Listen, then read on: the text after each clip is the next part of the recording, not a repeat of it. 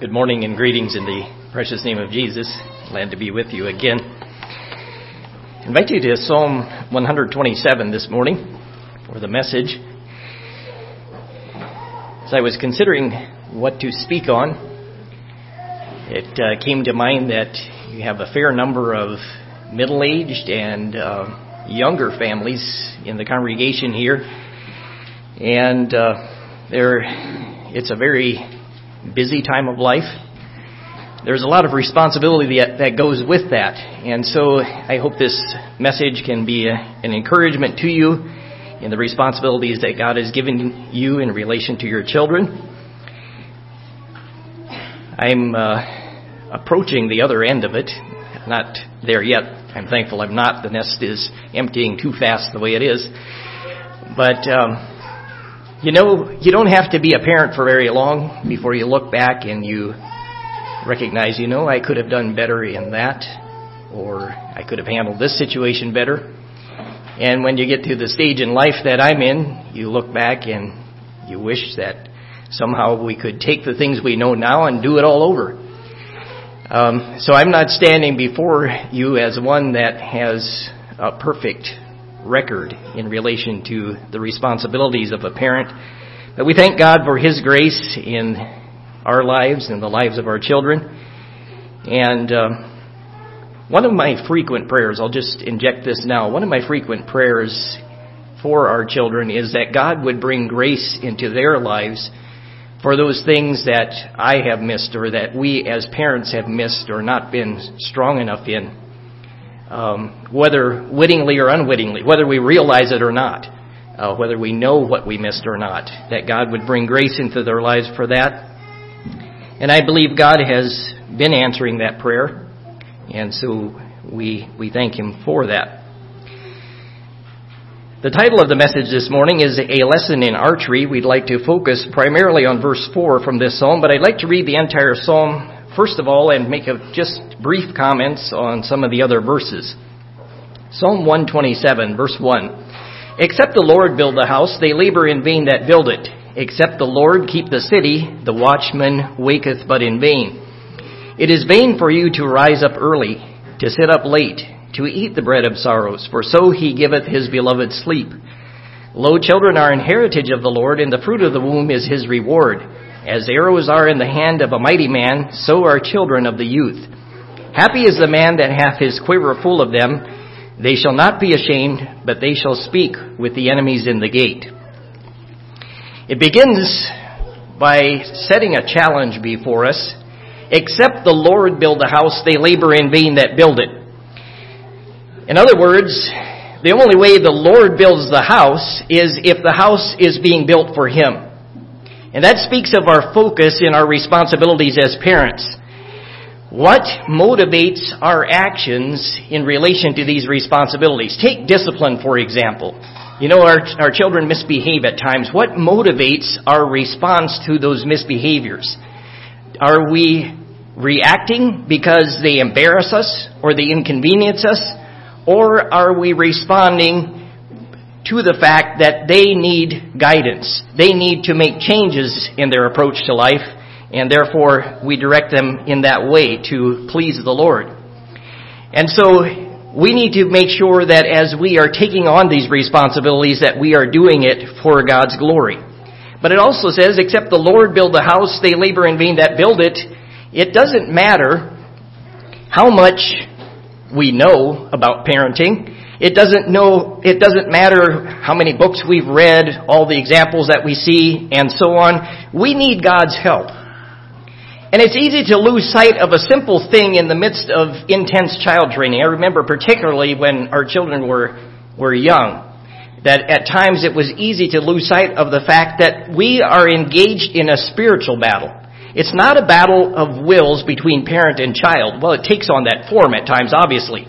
But ultimately, this is not a battle of my will versus my child's will. This is a battle on a spiritual level in which either God will have His way in the heart of the child or the devil will have his way. And therefore, we need God's help. Satan is the adversary, and it's that old nature and Satan working through it that brings those bad behaviors into children's lives. And so we need God's help. And only He can build the lives in the way that they need to go. Sometimes we're a little bit frustrated as parents that the Bible doesn't spell out more specific approaches to different situations that come up. We're there scratching our heads. What's the best way to handle this child in this particular circumstance? And if only the Bible had another book just filled with, in this situation do this, and in this situation do this, it would seem so nice. But I believe there are several reasons for that, and I'm not going to go into all of those reasons, but for one thing, each child is different, and what works for one child may not work for another. And so we need to exercise godly wisdom in relation to those things. And I have seen various parents use varying methods to a greater or lesser extent in the matter of child training and come up with the same godly results. And I believe the ultimate thing that we need to focus on here is the Lord building the house? Are we building the house for Him? Varying methods with God's help, God's blessing, can be equally effective. And I'm not saying that to say that we can disregard the use of the rod as spelled out in Proverbs and be effective. But, there are all kinds of other things that come into play beyond the use of the rod, for example, that may vary from one household to another. Verse 2 gives us some reassurance. Well, it could be taken either way. It's vain for you to rise up early, to sit up late, to eat the bread of sorrows. But the phrase that caught my attention, for so He giveth His beloved sleep. We can find rest in our responsibilities when we are letting the Lord build the house. When we are building with God, we can rest in Him. There are stressful times. There are times when we come to our wits' end to know what to do with a child. I remember years ago was when we still lived here. I won't mention which of our children it was, but one of our children was very strong-willed and just one day was just trying my wife out over and over. And she finally called me at work in tears saying, I don't know what to do anymore. There are those stressful times, but ultimately we can come back to resting in the Lord. Verse 3 mentions that children are an heritage of the Lord, and I believe we need to view them that way in order to be effective. Children must know that they are loved and valued. Our culture as a whole has an anti-child mentality, and I believe that children will pick up on that if that's the way we are minded. Rather, we need to recognize they are a blessing from the Lord. Happy is the man that hath his quiver full of them, it says in verse 5, referring to them as arrows in the hand of a mighty man. And so that is something that we need to recognize. There's a lot that could be said on that, but we're going to move on into verse 4.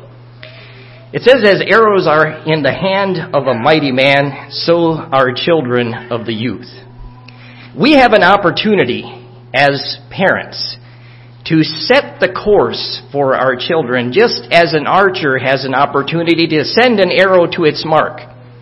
I did a little bit of bow hunting when I was younger. I never became a really good shot, but I learned enough to know what it takes to be a good shot without ever quite practicing enough to get there myself. There are a lot of things that are involved in that, and a good archer can do amazing things. I've heard of very skilled archers actually shooting arrows at a target, and they'll put an arrow in the bullseye. The next arrow will split the previous arrow. Such is their accuracy. Now that's obviously something that not very many are able to attain. But we have an opportunity to set the course. We have the opportunity to give a direction. And we also need to, I'm just going to deviate slightly from the main thrust of the message to say this. I once was in a situation where I heard someone use this verse as an excuse, saying, well, the Bible says, as arrows are in the hand of a mighty man, so are children of the youth. And my parents taught me this way, or, let this habit go in me, and that's the way I am, I can't change it. Now, the Scriptures are never meant to be an excuse. The grace of God is sufficient for whatever deficiencies that our background may have.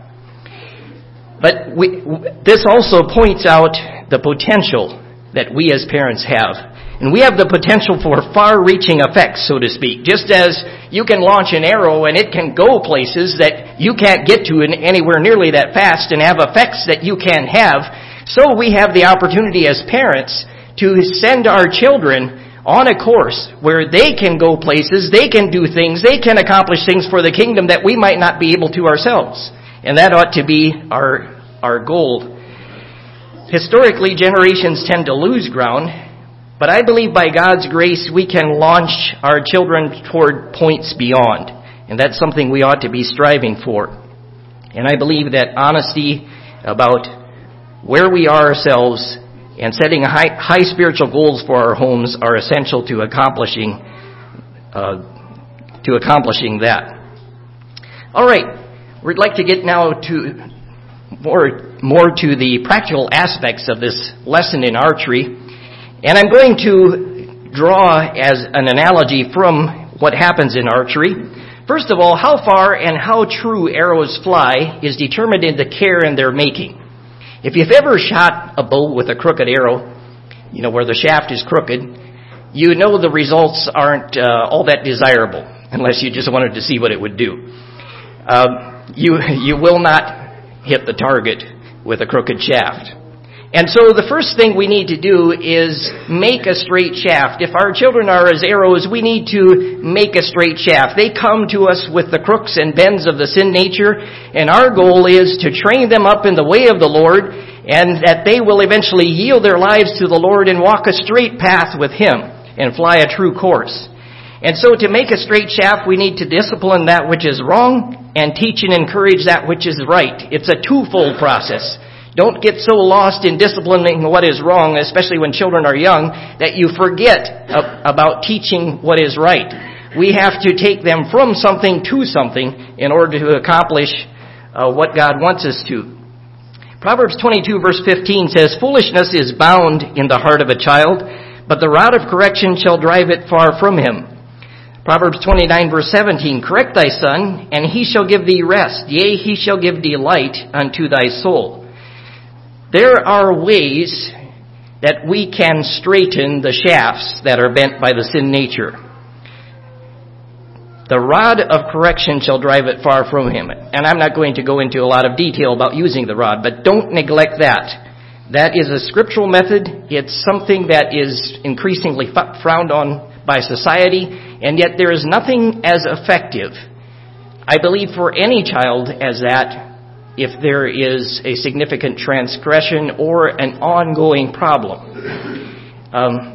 The rod has a way of teaching that sin has consequences. It has a way of freeing the conscience of the child that other punishments don't, and so on. And I don't understand all the ways that works, but it is very effective. It brings rest to the child's heart as well as to the home. In creating a straight shaft, we need to teach our children obedience. And I'll just put it this way. If it is common for you to give a command or give direction, if it's common for you to say something more than once, then you haven't taught your children obedience yet. And I know sometimes it's a process to get to that point, especially when they're young and they're trying us out. But I believe we ought to get to the point with our children where we can say something once and they're going to respond. When children know that they can play this thing out for a while, and once mom or dad's voice reaches a certain level of volume or there's a certain tone that comes in, then I'd better obey, they haven't really learned full obedience yet. And so we need to strive for that. Proverbs 19, verse 18, a few more verses to reinforce this. Chasten thy son while there is hope, and let not thy soul spare for his crying.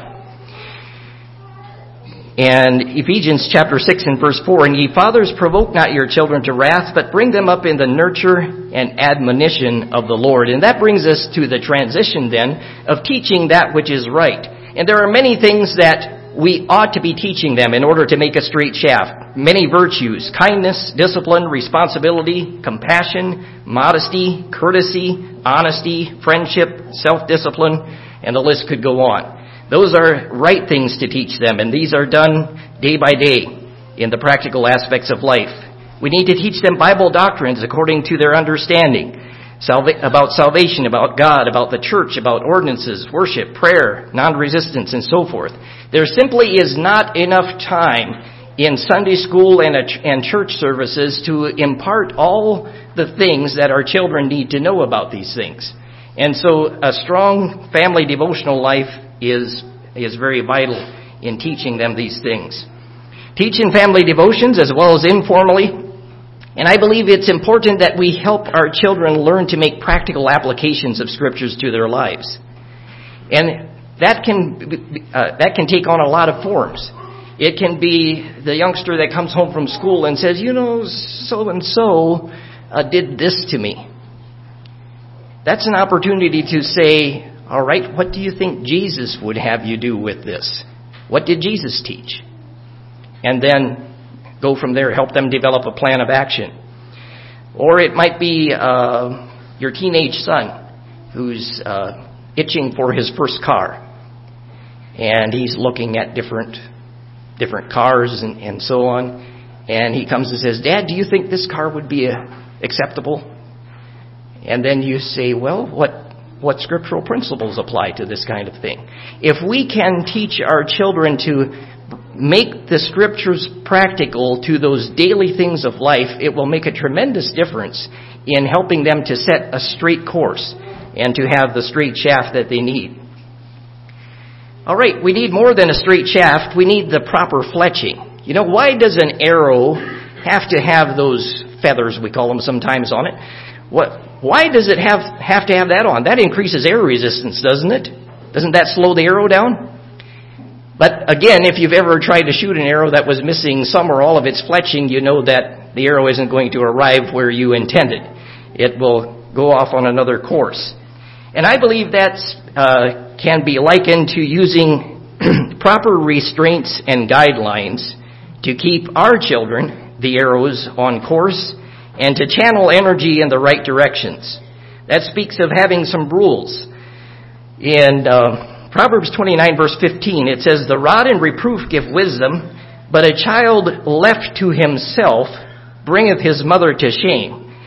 And the phrase there, left to himself, simply means let loose. And you see the results of that in society around us. Children who basically have no parenting and all the problems that go with that. A child left to himself, a child let loose, bringeth his mother to shame. And so consistent enforcement of godly standards in the home is essential to keeping the arrows on course. Apply that fletching. And I believe that's something that there are different areas that we can work on. In Mennonite culture, there are obviously exceptions, but I've noticed that we tend to be a little careless sometimes in some of the things that are virtues, some of the things that ought to be enforced. And I've noticed that many from even non-Christians and others from different backgrounds and so on often have higher standards than we tend to have in our homes. And I don't want to stereotype here. Maybe you're doing very well on this. But just a simple example for you to understand my point. Some years ago I was working at a job site installing cabinets, and this very worldly, very wealthy young couple lived there. They had two little boys, and the boys were playing within earshot of me, and I heard one of them teasing the other. He's, nah, nah, nah, nah, nah. And their mom overheard, and she was instantly on their case. She said, "We don't talk like that."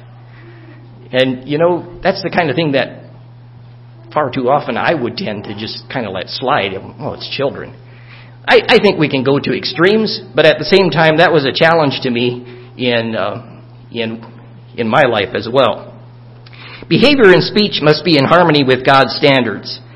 And so we need to watch the speech in our households. Is it loud and angry, or is it self-controlled? Is it slangy and questionable, or is it edifying? Is honesty compromised, or is our yay, yay, and our nay, nay? I don't believe we can expect to get anywhere with these things if we are careless ourselves. And so, in order to make a straight shaft and apply the proper fletching, we need to be a straight shaft and have the proper fletching applied to us as well. But going on in this aspect of having rules for our children, parents should rule their house.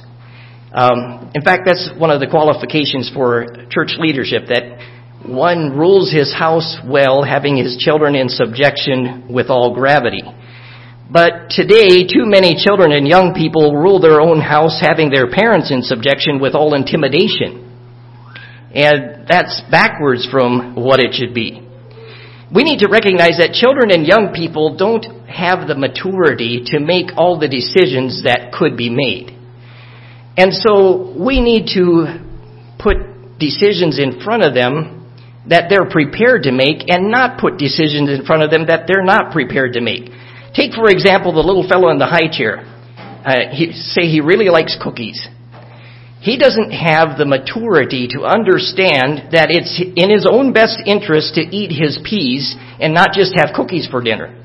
So when it's time to have some peas, don't ask him if he wants peas. He's not mature enough to make that decision. All you do is set yourself up for conflict if you ask children or young people to make decisions that they're not prepared to make. Because they're not going to choose well, and then you're going to have to, I need to bring them back to square one here. So avoid that. Some other examples.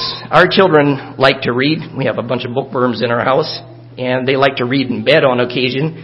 But we've discovered that even some of the older ones don't always have the maturity to know when it's time to turn off the light and go to sleep. And so oftentimes we'll tell them, such and such a time you need to turn off the light and go to sleep. And maybe that's because their dad sometimes doesn't know when to turn off the light and go to sleep either.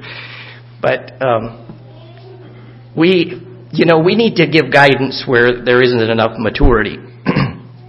And so it takes guidance in various activities. Various rules need to be put in place.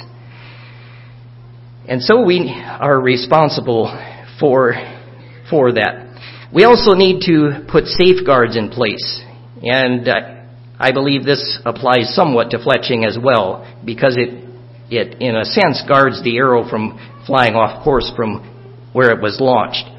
Protect your children from evil influences. Psalm 128 likens the children to olive plants round about thy table. And young plants don't do well if they're just put out in the harsh environment, the early spring. They need a protected environment in order to begin to grow and to thrive and to become hardy young plants. And then, once that stage is passed, then they're ready to be out there and face the elements. And so it is with our children as well. They need protection. They need a place where they can grow. They need protection from evil influences. One of the things my parents did that I very much appreciated was screening our reading material as we grew up. That was very helpful, and it's something that we've done as well with our children. We can protect them from a lot of things in various ways. All right, moving on to the next point in the lesson in archery. How far and how true arrows fly is contingent on the strength of the archer and the accuracy and steadiness of his aim. And I believe the two go hand in hand. If you've ever tried to pull a bow back that was set to a pretty high poundage and needed to hold it, especially the older recurve bows that weren't like compound bows nowadays that let off once you get to a certain point, you find that if it's taxing your muscles nearly to the maximum, It isn't very long until you're shaking, and then you can no longer shoot the arrow accurately. And so strength and steadiness go hand in hand. And so we need to be strong as God's people in order to set the right course. It takes the correct posture also to be steady. And that speaks of stability on the foundation of Jesus Christ. Our life as archers must be founded on that foundation. It takes a stable, harmonious marriage. Otherwise, there tends to be extreme frustration that arises in the lives of the children. It means standing up and paying attention. I've never tried to shoot a bow from a prone position. I don't know if it's possible. But you need to be standing up. You can't be lazing around and be an effective archer. Eli, unfortunately, was one who was not standing up and paying attention to the needs of his sons, and we know the story there. We need steadiness and strength. I believe the two go together. I'm not going to take the time to read from Deuteronomy chapter 6 this morning. I trust you're fairly familiar with it. If you're not, I'd encourage you to read verses 1 through 12 later today. But spiritual weakness and inconsistency will make you shaky, resulting in scattered results. Deuteronomy 6 starts with what is in your heart as a parent. It starts out, thou shalt love the Lord thy God with all thy heart, and so on. And a little later it says, these statutes that I give you shall be in your heart. They're not supposed to just be in your head. They need to be in your heart. Because from the heart proceed all our actions, all our responses, all our reactions, all of those things. Our attitudes, the way we think, the way we do things, and so on. And so those commandments need to be in our heart. That's what makes us strong as God's people. It's not simply a head knowledge, but rather that things proceed from the heart that are in accord with the way God would have them. Spiritual weakness and inconsistency will make you shaky, resulting in scattered results. I'm going to move beyond a little material here for the sake of time. But I just point this out. You cannot be a steady archer if you have a divided heart. A double-minded man is unstable in all his ways, it says in the book of James. And an unstable man will not be a solid archer. And so we need to be consistent in our teaching.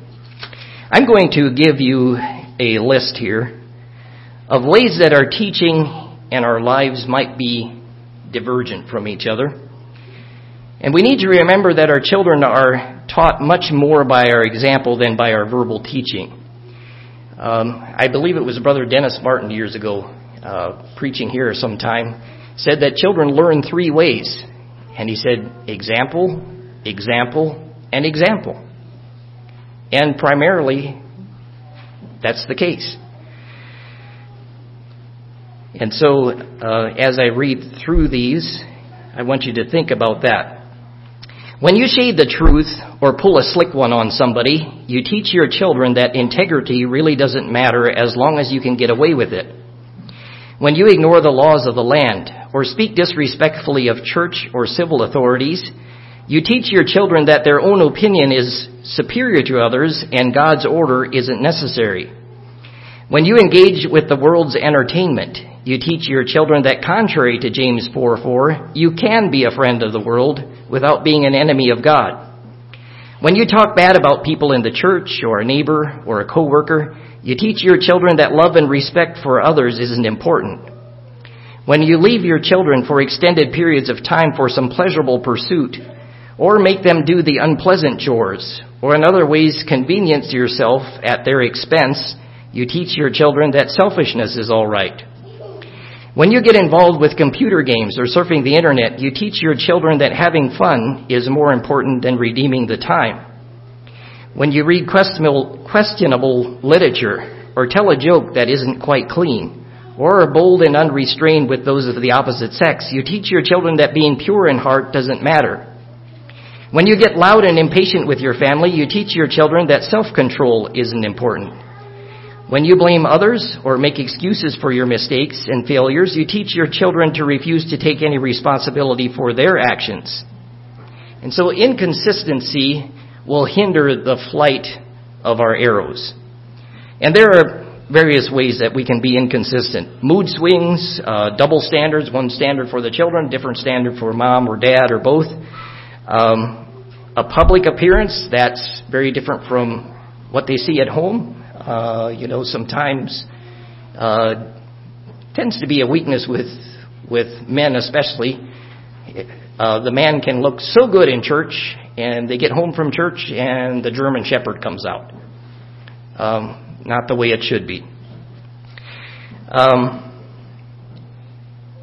Failure to deal with your own failures is another way that we can leave an inconsistent example. And I don't believe we should think that we can hide those from our children. Children are pretty perceptive, and they have a way of seeing through us, sometimes almost better than we do ourselves.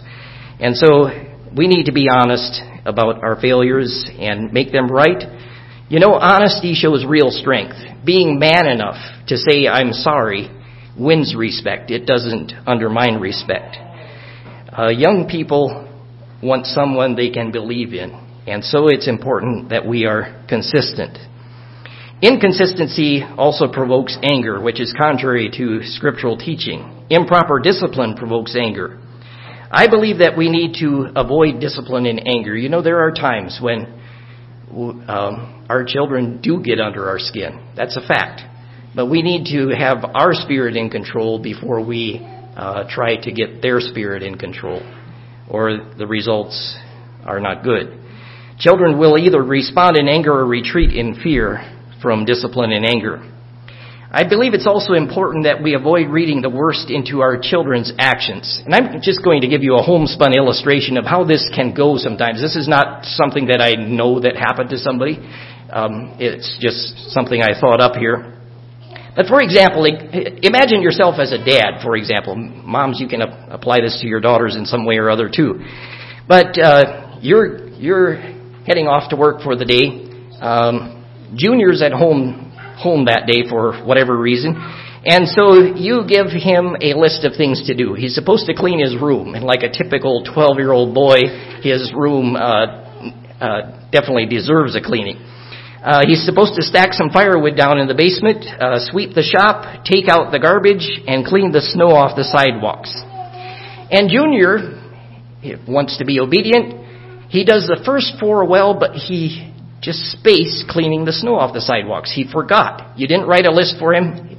He thought he could remember, and he forgot that one. And the first thing you see when you come back in the driveway that evening is the snow still on the sidewalk. You walk into the house, and there's Junior laying on the couch reading a book. What's your response?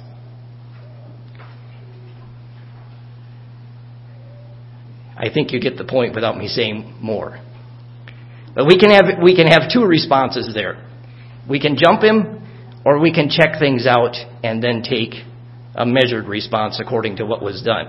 If you go and see that his room looks remarkably clean for a 12-year-old's, and he's not only stacked the firewood, but he swept up the bark and stuff afterward, and he swept the shop and took out the trash, you can conclude pretty well, he must have just forgotten to clean the snow off the sidewalk, and then respond accordingly. In correction, there are several things that we need to remember. Our own weakness, the sensitivity of our child, and the nature of the offense. And then we need to respond accordingly. Then looking at the positive side of this, we've been looking at inconsistency, but integrity and consistency will maintain our children's respect, and they're vital to it. It said there, "And ye fathers, provoke not your children to wrath, but bring them up in the nurture and admonition of the Lord." Don't do the inconsistencies, but rather do this. Bring them up in the nurture and admonition of the Lord. So let your life teach along with your words. And I have another list here that I'm going to read through of examples and ways that you can do that. When your children see you responding with kind words and deeds to all, even those who wrong you, you teach them to love.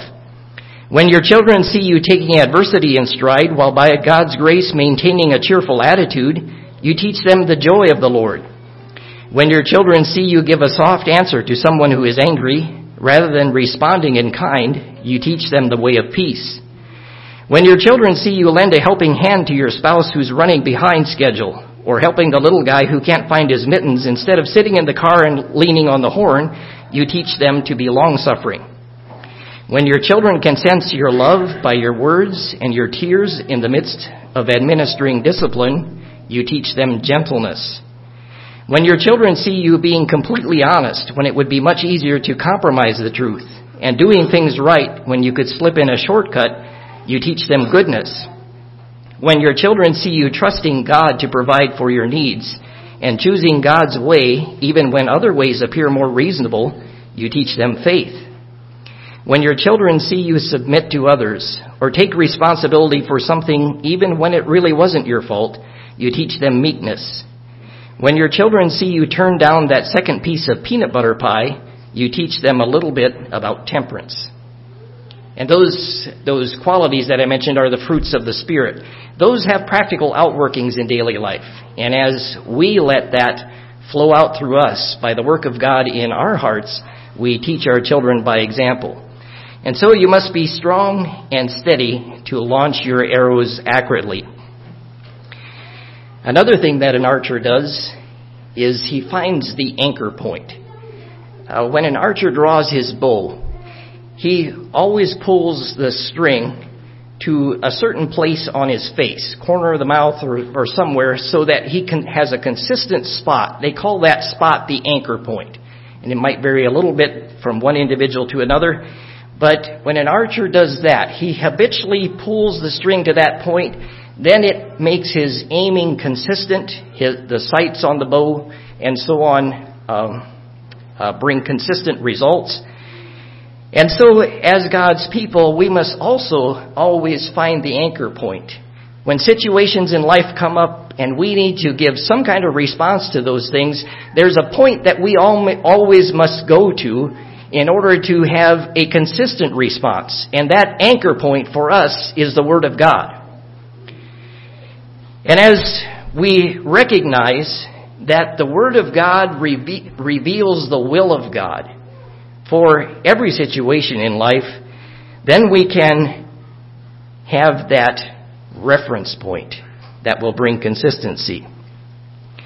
And so our children should see us consistently and repeatedly going to the Word of God for answers. Remind your family of the foundational things of life. In Deuteronomy chapter 6, later in the chapter, verses 20 to 25, the children of Israel were instructed to rehearse to their children God's working again and again. And we see those reminders throughout the Old Testament that when your children ask, for example, about the stones that were set up, that Joshua had set up there after they crossed the Jordan, when your children ask, then you tell them. Take them back to that anchor point. This is what God has done. This is what God says. This is God's way for us. Take them to that anchor point so that they know where to go as well. Also, aim at the correct target. And while you're at it, go for the bullseye. Now that's kind of obvious, if you're going to achieve what you're looking for, you're going to need to aim at the correct target. But the reason I brought this point in is that there are so many things, so many necessary things, so many good things that we need to teach our children that we can sometimes lose sight of the most essential things. We need to be teaching them things about a trade or housekeeping and so on, money management, social graces, help them develop their talents.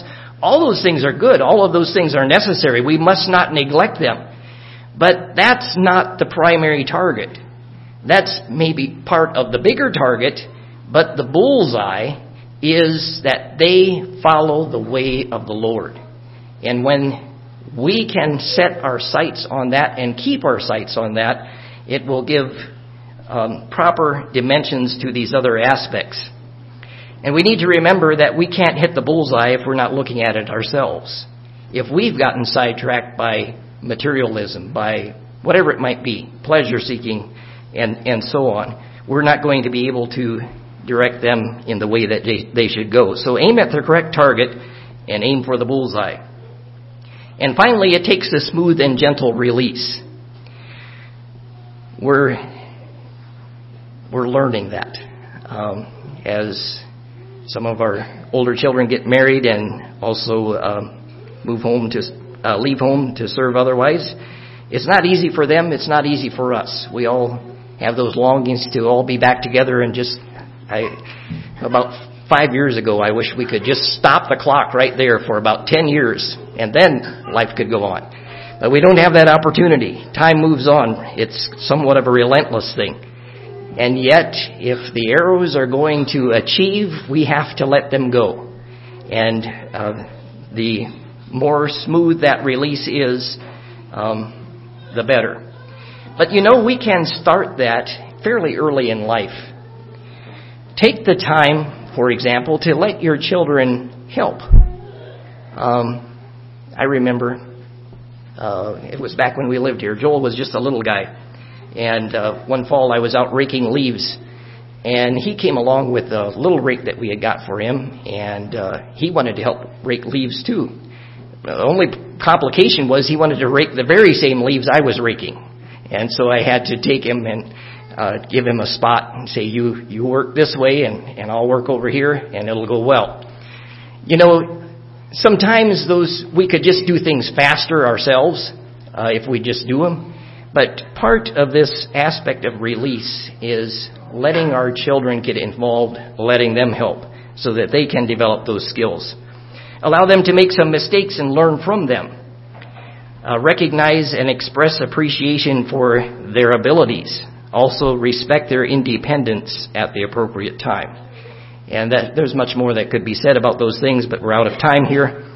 But I trust that all of these things together can be an encouragement to you and give you continued direction in the responsibilities that God has given you. And so by God's grace, let us build those arrows with care, making a straight shaft, applying the proper fletching, and then send them forward on a course that is set by someone who is steady, who is strong, who is firm in the ways of the Lord. And may God bless you all with wisdom as you do that. Shall we pray? You can kneel to pray.